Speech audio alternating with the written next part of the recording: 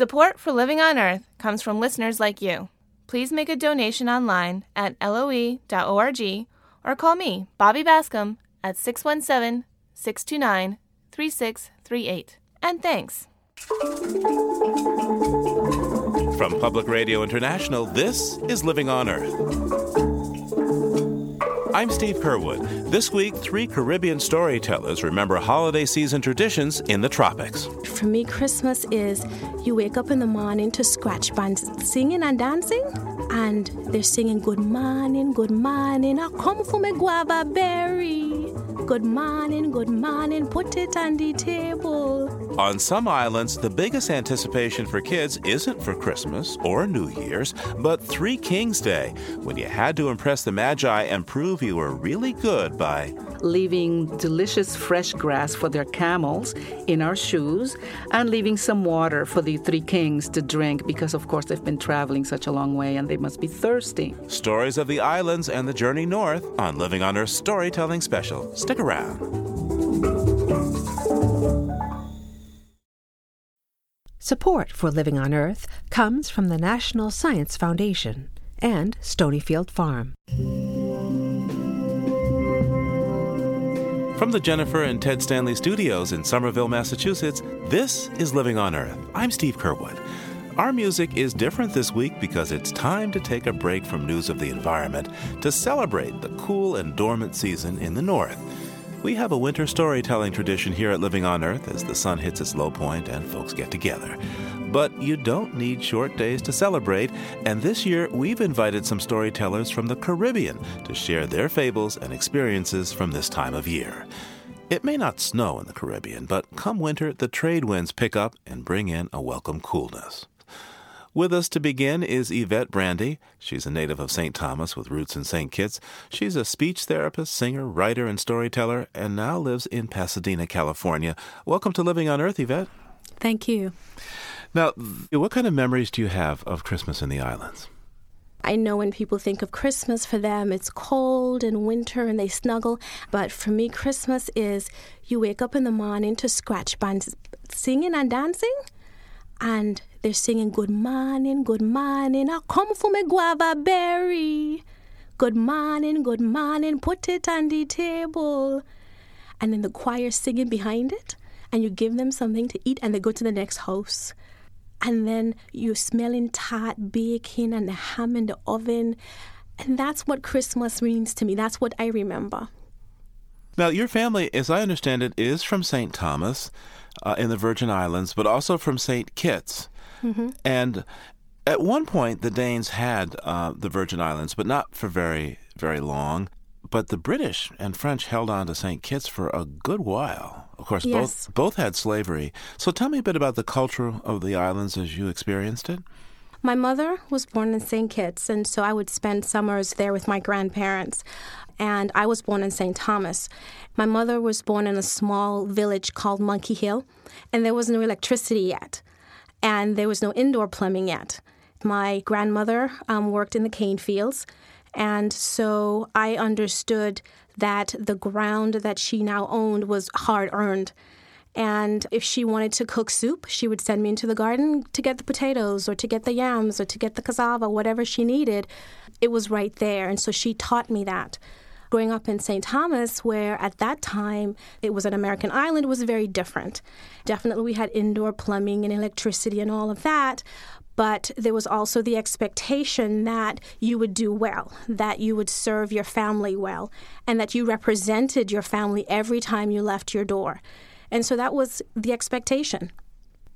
Now, the islands in the Caribbean, of course, for people that whose families came originally from Africa, pretty much came as slaves. Yes. In fact, my great-grandmother was a slave. She remembers that. She never knew who her parents were. She never knew who her siblings were.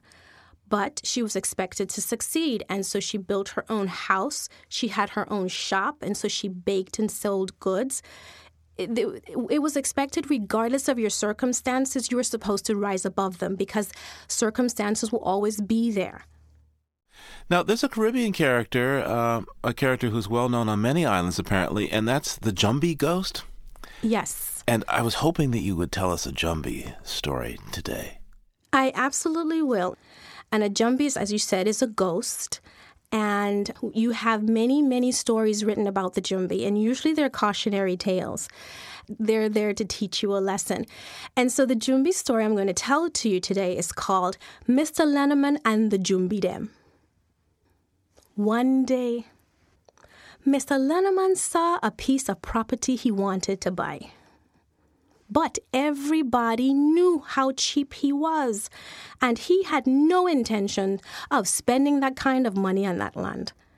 And so he went to the seller, and he offered him a price. He said, I want to buy that piece of property for that amount of money. The seller thought he was stone mortal crazy. Oh, I don't think so. Well, no matter what happened, Mr. Lenneman kept going lower. The seller got so frustrated with Mr. Lenneman. He said, okay, you know what? I have a bigger piece of property on the other side of the island. You could have that for whatever price you want. Well, Mr. Lenneman was so excited. Of course he took it. And he ran over there so fast, you mean you couldn't see him move. Next thing you know, he got there and he was like, but wait a minute, the land is bigger. And so he started, okay, let me think, what I'm going to do first? I'm going to plant some corn. Then I could take it to the market and really make some good money. So he started to clear the property. So he pulled the bush. Next thing you know, he hear a voice say, who that a pull the bush? Mr. Lenneman turned around. He ain't see nobody. So he went back to pulling the bush. The voice say again, who that a pull the bush? Mr. Lenneman say, it's me, Mr. Lenneman. Then the voice say, let we help Mr. Lenneman pull the bush. Big and little, get up, big and little, get up. No bush left here today. There will be no bush left here today. The next thing you know, big hands, little hands, fat hands, skinny hands just come up from under the earth and start pulling the bush. They clear the land in 2 twos. Mr. Lenneman was so happy with what he saw, he forgot how scared he was. You know, all he saw was free labor. He had them jumbie plowing the land and planting the corn and maintaining the crops. The next thing you know, he had rows and rows of beautiful corn. He was so proud of himself. He called his wife up to take a look. The wife looked around and said, but honey, how you do all of this here by yourself? He said, all by myself. Well, sir, he went downtown to brag about it. And he told the wife before he left, don't touch anything. She agreed. When Mr. Lenneman left, Mrs. Lenneman looked around and she was like, Lord, look at this corn, no? My husband worked so hard, the least I could do is make him something from it. She pulled the can, and then a voice say, who that a pull the can? Mrs. Lenneman turned around, she didn't see anybody. Who that a pull the can? It's me, Mrs. Lenneman. Let we help Mrs. Lenneman pull the can. Big and little, get up, big and little, get up. No can left here today, there will be no can left here today. When Mr. Lenneman come back, and he see all of his corn gone, he was so mad. He said, woman, me ain't tell you not to touch nothing. He didn't even think straight. The next thing you know, he give she 1 clout. Who that a clout he wife? Who that a clout he wife? It's me, Mr. Lenneman. Let we help Mr. Lenneman clout he wife. Big and little, get up, big and little, get up. no wife left here today. There will be no wife left here today. When Mr. Lennon realized what he had done, he started bawling and a wailing, and he was standing there scratching his head. Who that a scratch his head? Who that a scratch his head? It's me, Mr. Lennon. Let we help Mr. Lennon scratch his head, big and little. Get up, big and little. Get up. No head left here today. There will be no head left here today. Well, round midnight, if you go walking through Shalatamali, you will find Mr. Lennoman's Jumbie looking for his wife and looking for his head. Ooh, that's a scary story, huh? So what's the moral of your story? That you will definitely get what you buy. That he thought he was getting this cheap piece of land for nothing, and there's always a price. There's always a price. Nothing in this life is free. And then I suppose be careful what you ask for. You may get it. Be very careful what you ask for. Now, one thing I think about with the islands, of course, is carnival time. Yes. What relationship between the Jumbies and carnival, if any? We have what we call the MOKO-JUMBIES, and they're the guys that walk on stilts. Ooh. And so, legend has it that they're supposed to protect you from evil spirits. And so they're a little different in the sense that when you see a MOKO-JUMBIE coming, that's something good. They're decked out in their costumes, and music is blasting, and they're dancing, and it's a celebration of our carnival time and a celebration that we're here another year. Whereas if you see a Jumbie coming, you might want to be careful. Run the other way, huh? Yes, absolutely. So what was it like at Carnival there in St. Thomas? Oh, it was fabulous. Carnival was weeks at a time. And you had music, and the steel orchestras will compete against each other for panorama. And, of course, you'd have the parades. We had 2 parades, the children parades and the adult parade. And all of this was a huge celebration of our culture and our past, and just saying thank you for another year. Well, I want to thank you so much for sharing those memories and those stories with us here on Living on Earth. Well, thank you so much for having me. Yvette Brandy tells stories, practices speech therapy, sings and writes and loves in Pasadena, California. Good morning, good morning. I come for my guava berry. Good morning, good morning. Put it on the table. Good morning, good morning. I wish you a Merry Christmas. Good morning, good morning. And a Happy New Year. Good morning.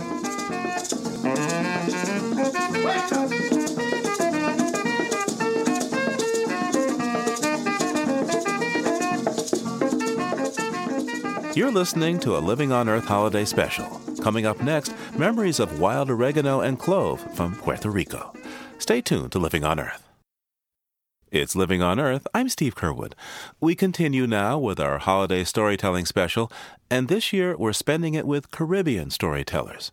And now we're pleased to welcome a writer of 3 best-selling memoirs and 2 anthologies of Latino literature, Esmeralda Santiago. Esmeralda Santiago spent her young girlhood in rural Puerto Rico and then came of age in a place that couldn't be more urban, Brooklyn, New York. Esmeralda, thank you so much for being with us. Hi. Merry Christmas. Feliz Navidad. Thank you. So you have some really, I have to say, they're delicious descriptions of Christmas or Navidad where you grew up with your sisters and brothers. I'm thinking of the smells. Tell me what it's like to prepare for Christmas on the island. On the island, it is a feast for your nose because it's such a part of our cuisine to have highly aromatic food. And a lot of these things like oregano just grows wild, rosemary will just grow wild. You're smelling the garlic, you're smelling the onion, the rosemary, the bay leaves, the ginger, the coconut, which is such a big part of Christmas, cinnamon, cloves. But also you're looking at these beautiful colors of these spices and things that are only served at Christmas. You really can just walk around and just smell to your heart's content. Now, in Puerto Rico, don't they have those little pigs that they serve special at the holidays? Well, we have the lechon, and that is a pig. I remember as a child that we would get the cerdo, and so it's called a cerdo while it's alive. It's called a pig while it's alive. And my mother would feed it scraps from the table, and we would basically take care of this animal that would then be slaughtered for our Nochebuena meal, which was on the 24th of December. And so I grew up thinking of the animals that we had as part of our meals. They were not pets for me. And to this day, I really have a hard time with household pets because, I think, why feed it if you're not going to eat it? So it made it a little challenging when my children were growing up and wanted dogs and cats. And Hey, can we hear some of that music that you would have played as you were turning the suckling pig over the fire? I think you can, yes. Nos cantando desde Nochebuena, queremos bailar, traemos las parejas, no queremos ron, ni tampoco brandy, que lo que queremos es la sala pa'l baile, que lo que queremos es la sala pa'l baile. No tenemos culpa de llegar así, fue don Juancho Castro que nos trajo aquí. No tenemos culpa de llegar así, fue don Juancho Castro que nos trajo aquí. Nos cantando desde Nochebuena, queremos bailar, traemos las parejas, no queremos ron, ni tampoco brandy, que lo que queremos es la sala pa'l baile. That's so bright and cheerful to have as you're roasting your pig, huh? Yes, and that particular song speaks about something that is very much a part of the Puerto Rican celebration of the holidays, and that is the parrandas. And the parrandas are just a group of people who get together with whatever instruments they have at hand, sometimes just their hands, sometimes a can on a stick, and they go from house to house singing these traditional songs, and all they expect is that the people there might maybe give them, something to drink, or if there's food, they get fed. But the whole idea is that everybody dances together, sings the songs together, and shares in the joyful spirit of the holiday season. And one of the words that is used, the parrandas are the people who go from house to house, but when they actually arrive at your door, the whole idea is that they take you by surprise, so that they love it when you have just gone to sleep, and then all of a sudden there's people outside of your house singing and clapping, and this is called an asalto. And the idea is that then, you're wearing your rollers and your face creams and you've been asleep for a couple of hours. So I'm speaking from experience. So you get up and open the doors, turn on all the lights, and immediately start cooking an asopao, or you pull out whatever you can find in the house to feed the musicians, give them something to drink. Some people make the traditional drink coquito, which is coconut milk with rum and spices. And then you just have this big party until daylight comes, and then everybody leaves, and sometimes you go back to bed. Or more frequently what happens is the householders then join the parrandas and go on to the next one, to the next person's house. Now, there are a lot of places around the world that focus less on Christmas Day if you're looking at the Christian tradition at the holidays, but more on Christmas Eve and then at Epiphany, or in Latin America, it's called what, Three Kings Day? Sí, el Día de los Tres Reyes Magos, the three Magi's days. And Christmas Day was really a day for reflection. It was, you went to Mass, you pretty much slept from having been partying all night. So we actually opened our presents on Nochebuena. And then what happens on the Three Kings Day? Well, on Three Kings Day, that's when the three kings, the three magi who have been traveling for thousands of miles on their camels, come and leave presents for all the girls and boys who have been good little girls and boys that year. And in order to prepare for them, we, of course, try to be good little girls and boys, but we also try to curry favor by leaving delicious fresh grass for their camels in our shoes and leaving some water for the for the three kings to drink because, of course, they've been traveling such a long way and they must be thirsty. And we go to sleep, and the next day we get our three kings gifts. And the tradition is, in fact, that's when you get your big present, is on the Three Kings Day. Now, you have a story about one Christmas, one Navidad, when there was one thing that as a little girl you wanted so badly. Could you read your story of that doll? I would be happy to read A Baby Doll Like My Cousin Jenny's. I was 8, and I wanted a baby doll like my cousin Jenny's, with pink skin and thick-lashed blue eyes that shut when we lay her down to sleep. The doll had no hair, but its plastic skull was traced with curved lines that ended in a curl on her forehead, painted chestnut. It was the size of a small baby, its chubby arms and legs slightly bent, its tiny fingers open to reveal a hand with deep furrows and mounds. I loved the way it smelled, rubbery sweet, and its round little body with a tiny, perfectly formed navel above its belly fold. The baby doll had no penis, but there was a little hole in her bottom at the end of the crease on her back that defined her tiny, flat buttocks. Christmas was coming.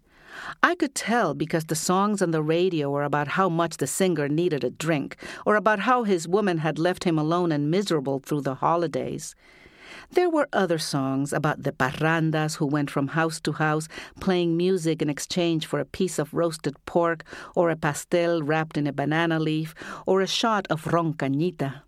The neighbors tied red crepe paper around hibiscus and gardenia bushes, hung crocheted snowflakes along the eaves of their tin roofs, displayed flaming poinsettias on their porches. The smells of Christmas floated from every kitchen: ginger and cloves, cinnamon and coconut, oregano, rosemary, garlic. Thick gray smoke curled from the backyards where pigs roasted, their skin crackling and sizzling to the scratching of guiros, the strumming of cuatros, the plaintive aguinaldos about the birth of Jesus on Nochebuena. While Nochebuena was the adults' holiday, El Día de los Tres Reyes Magos was for children, the day we'd wake to find the presents they delivered after traveling thousands of miles by camel. Papi helped me compose a letter, which I worked on for days, laboriously copying it over and over until there were no spelling errors and my request was clear. Dear Three Magi, I have been good this year. You can ask Mommy and Papi if you don't believe me. I would like a baby doll like my cousin Jenny's, with blue eyes that close. I hope you like the water I left and the grass for the camels. Have a good journey. Sincerely, Esmeralda Santiago, Negi. Papi gave me a sheet of paper from the ones he used to write his letters and poems and let me borrow his pen, which meant I couldn't make mistakes because the ink could not be erased. My sister Delsa asked me to write a letter for her. Ask them, she said, for a baby doll like the one Jenny has. But that's what I want, I said. We can both get one and pretend they're sisters. But I didn't want Delsa to have a doll like mine, so in Delsa's letter I wrote, Dear Three Magi, I have been good this year. I would like a doll, but not like the one you're giving Negi, so that we won't get confused. Sincerely, Delsa Santiago. I didn't ask Papi to check the spelling, and I wrote her letter on a piece of notebook paper. When Delsa complained, I told her the three magi would know she hadn't written it if the letter looked too fancy, since they knew she was only 6 years old and couldn't write very well. The days between Nochebuena and El Día de los Reyes were the longest 2 weeks of the year. Right in the middle, we celebrated New Year's with noisemakers and songs that no longer despaired of lonely holidays, but hoped for better days ahead. Mami and Papi gave us cloth pouches filled with nuts and raisins, and we were allowed a sip from the coquito Mami made, which tasted sweet and coconutty and made our heads spin if we sneaked more when our parents weren't looking. The night before the three magi were to come, my sisters and brother and I searched for the freshest, most tender blades of grass to leave in our shoes for the magi's camels. We placed the shoes under our beds, the toes sticking out so that the magi would see them. We cleaned out empty tomato sauce cans and filled them with water from the drums at the corners of the house. Then we lined them up by the door, my letter in front of my can and Delsa's in front of hers. The other kids complained that we had an advantage because we could write, but Mommy convinced them that the three magi knew what each of us liked, even without a letter. I woke up while it was still dark. 2 shadows moved around the room, carrying bundles in their hands. I closed my eyes quickly. It must be 2 of the magi, I thought, while the third stays outside with the camels. Next time I woke, it was daylight, and Delsa was squealing in my ear. "Look, Neggy, look! I got a baby doll just like Jenny's!" I scrambled out of bed, looked under it, found a flat rectangular package under my shoes. It didn't look wide enough to hold a baby doll. It was a box with a colorful painting of a racetrack divided into squares and stiff horses in various positions around it. Papi saw my disappointment and asked, "Don't you like it?" His face looked worried, and Mommy came and stood next to him and looked at me sadly. "I wanted a doll," I cried, "like that one." I grabbed the doll from Delsa's arms, and she grabbed it back and ran to a corner of the room. Mommy and Papi looked at each other. Mommy knelt and hugged me. "You're a big girl. This game is for a big girl. Dolls are for little kids." "But I want a doll," I sobbed. She looked at Papi, who took my hand and walked me to the yard. Across the room, Delsa undid the baby doll's dress, its pale pink skin glowing under her brown fingers. "I'm sorry," he said. "I couldn't afford 2 dolls, and she's younger." "What?" "I'll get you a doll for your birthday." "What happened to the 3 magi?" Papi looked at me, his eyes startled, his lips pursed into a tight O. "I'm sorry," he said, and hugged me. The end. The end. You grow up to a certain age in Puerto Rico, but at a certain point, your mom decides to take you to New York City, where her parents were. I want you to go back for a moment to that apartment in Brooklyn, and you're 13 years old. Tell me how you got started telling stories. One of the strongest memories that I have of our first winter in Brooklyn was that we lived in an apartment that was 3 rooms, and it was the apartment was not heated, which we didn't know when my mother rented it.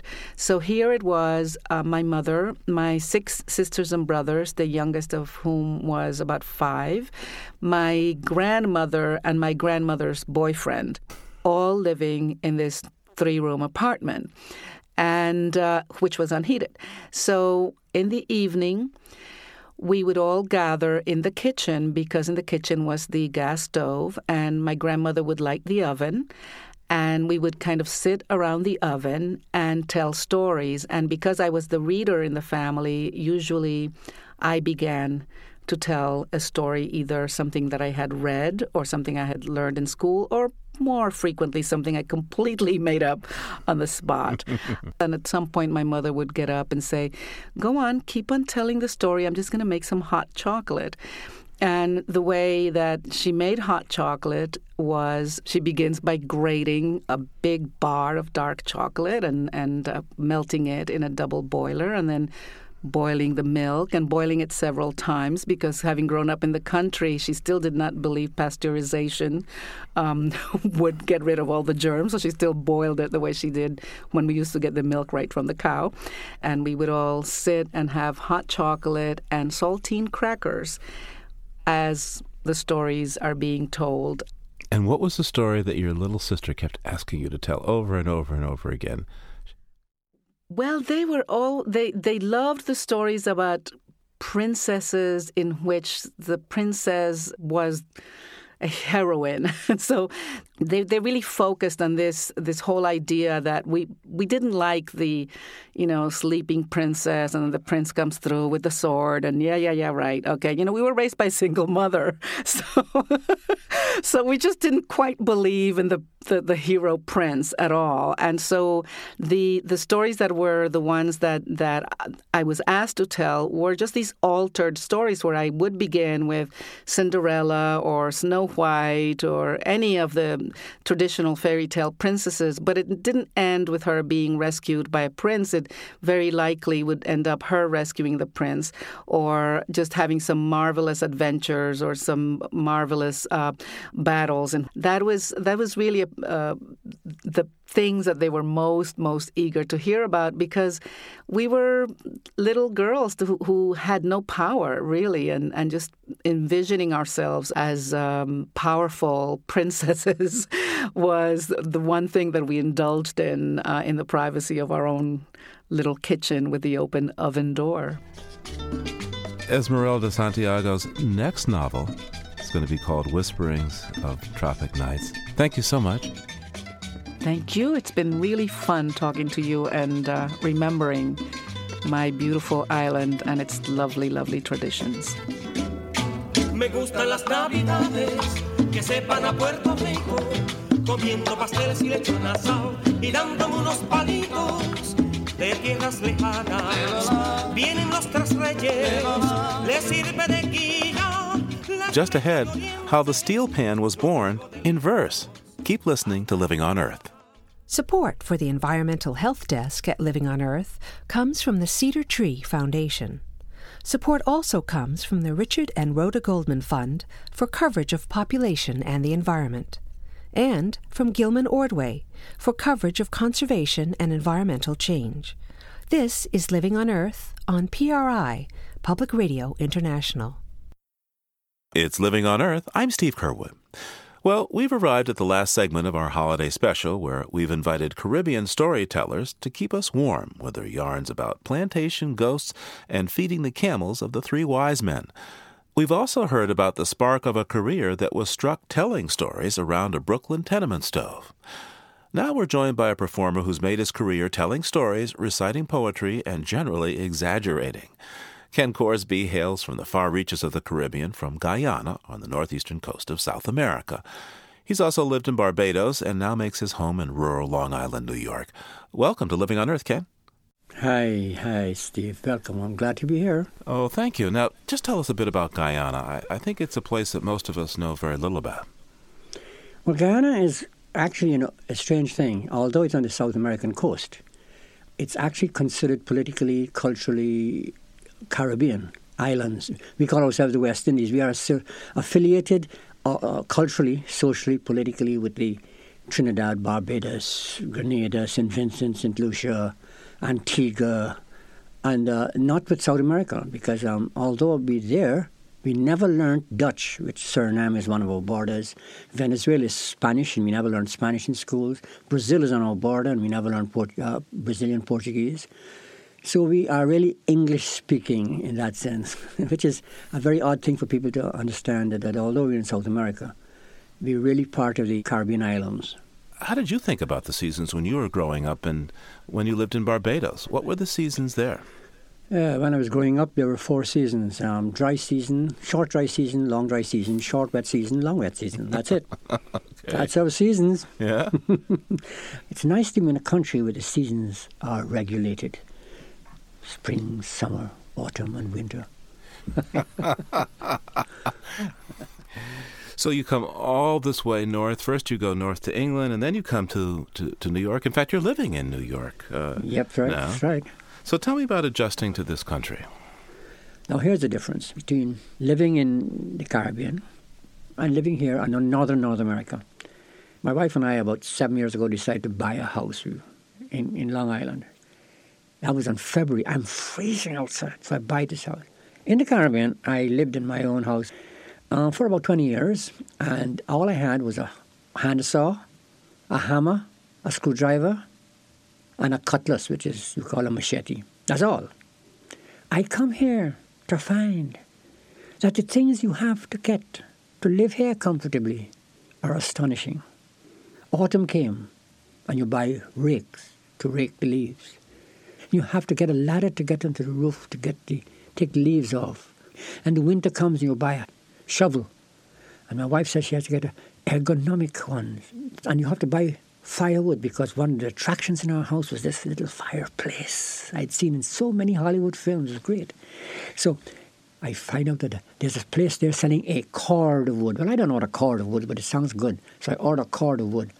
Enough wood came to build a forest. A truck dumped some wood about 8 feet high and 20 feet across, filled up the entire driveway. Now we can't park our car. And then I have to buy an axe to cut the wood. Then I have to make a shed to put into which the wood must be put. And you buy a vacuum to clean the carpet, a big one. But you have to buy a small one too, for like one drop fall. You have to. And then you have to buy a carpet cleaner. It's another thing. You buy a humidifier that puts water into the air. Summer comes and you buy a dehumidifier that takes the water out of the air. And that is living in North America. Ken, we've asked you on the show because we understand that you're an expert at one of the most important things about living in the Caribbean, living in the tropics, and that is eating a mango. Can we get the instructions from you? Well, okay. Eating a mango. You see, there are 4 ways to eat a mango. Accredited ways. The first way to eat a mango is the natural way. You just hold it and you clear it off with your mouth, your teeth, and let the juice flow all down to your elbow, and you just twist your elbow and you lick it off. There was a friend of mine named Mark. He was an expert at that, the natural way. If the mango juice fell down from his elbow onto his knee, he would bend down and lick it off. I've seen him lick mango juice off his toe.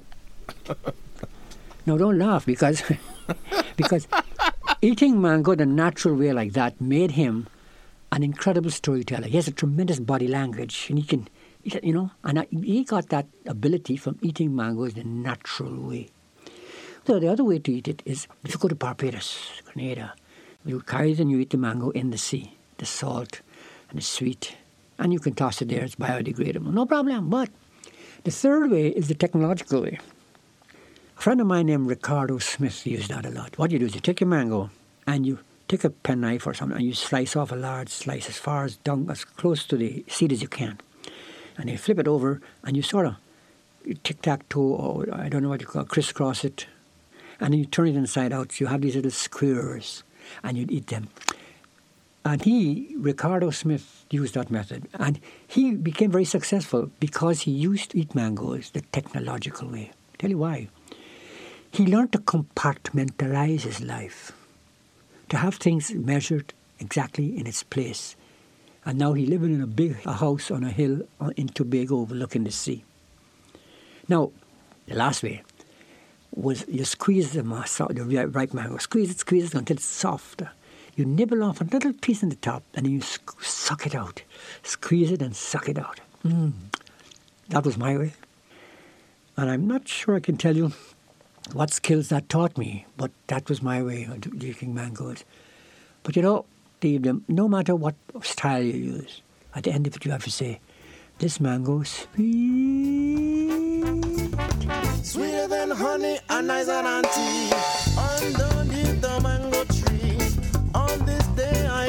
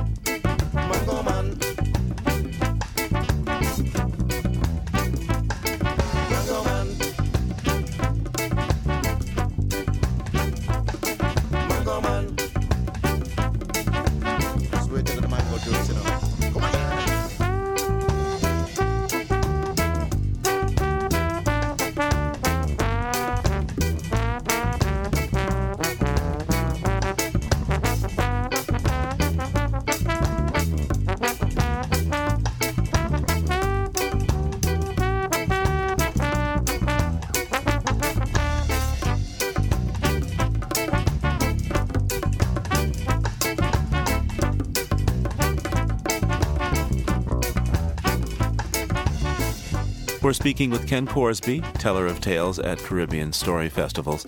Ken, you're a professional storyteller and you have several CDs. So tell me, what's your experience of how people here in the U.S. view storytelling compared to the West Indies? They put limitations on what storytelling is. You see, for instance, I'm sitting right here in a studio and watching a tape by Spalding Gray. I see a video must be here on the desk. Spalding Gray. Great, to me, a great storyteller. But the storytelling community here tended to call him a monologuist. He does monologues. He's not really a storyteller.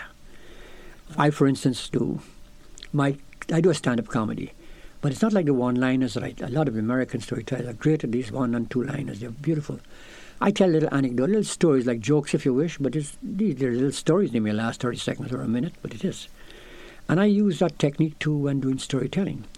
I also do what I did a lot in the Caribbean, was perform Caribbean poetry. Did a lot of poetry. And I'm not sure if they were all seen as stories unless they were strictly narrative.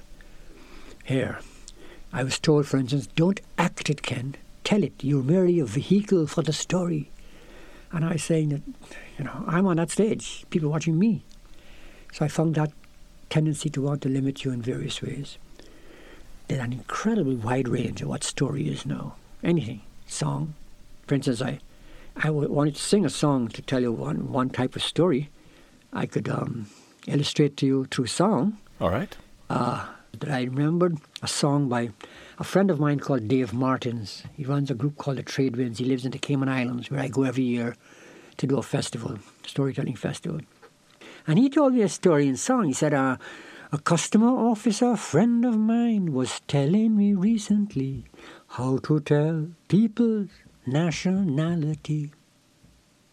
Look around any airport from New York up to Belgium and you can tell what nation somebody from. If a woman wearing a sari, she from Pakistan or India. A man in a maple leaf sweater, well, he from Canada. But if you see a man with a suitcase the size of a Cadillac, you can be sure that's a West Indian going back, because you're traveling with 10 pounds of flour, 6 pints of split peas, icing sugar, where any suitcase, a bag of potatoes and a big slab of cheese, bicycle tires, where any suitcase. Now, the airlines in every country had to pass a regulation just to control, yes, we West Indian. 70 pounds in a suitcase, they say that is the limit. But a West Indian got that in his back pocket. Now in the USA and Canada, every time a West Indian going back, it's 2 days he taking just to pack. And when the bags arrive at the airport, them skycaps is run and hide in the washroom and refuse to come outside. But when you see me traveling between the islands, you laugh until you cry. If you see the things we bring on the plane, believe me, I wouldn't lie. A bag of crabs stinking up the room, fried fish in a tin, a coconut broom, 4 breadfruit and 2 live chickens, because we travel with parts of a tractor, yes, a motor car seat too. Nike sneakers in his suitcase, yes. 2 dozen mackerel, a bag of salt beef, hi-fi speakers in his suitcase. I use a lot of calypso songs. In fact, in the Cayman Islands Storytelling Festival every November, runs for 10 days, on a different beach every night we go to and tell. The main feature are Trinidadian calypsonians who they bring in for the occasion, who actually sing a lot of narrative and old-time calypsos, we call them. They're very lyrical and narrative, and very funny and very witty. And one of the things I do too, in case you didn't ask, was the Caribbean poetry, which I'd like to do just one short one here. Oh, please do. One of the most popular, in fact, probably the most popular and prolific storyteller, dialect, poet, call it what you will, is a man named Paul Keynes Douglas. He is Trinidadian, Grenadian. I am sometimes surprised and I shouldn't be, of course, when I ask people, an American audience, who has heard of steel band, ever heard of steel band play? And if there are 20, 30 people, 5 would say, 6 I would say yes.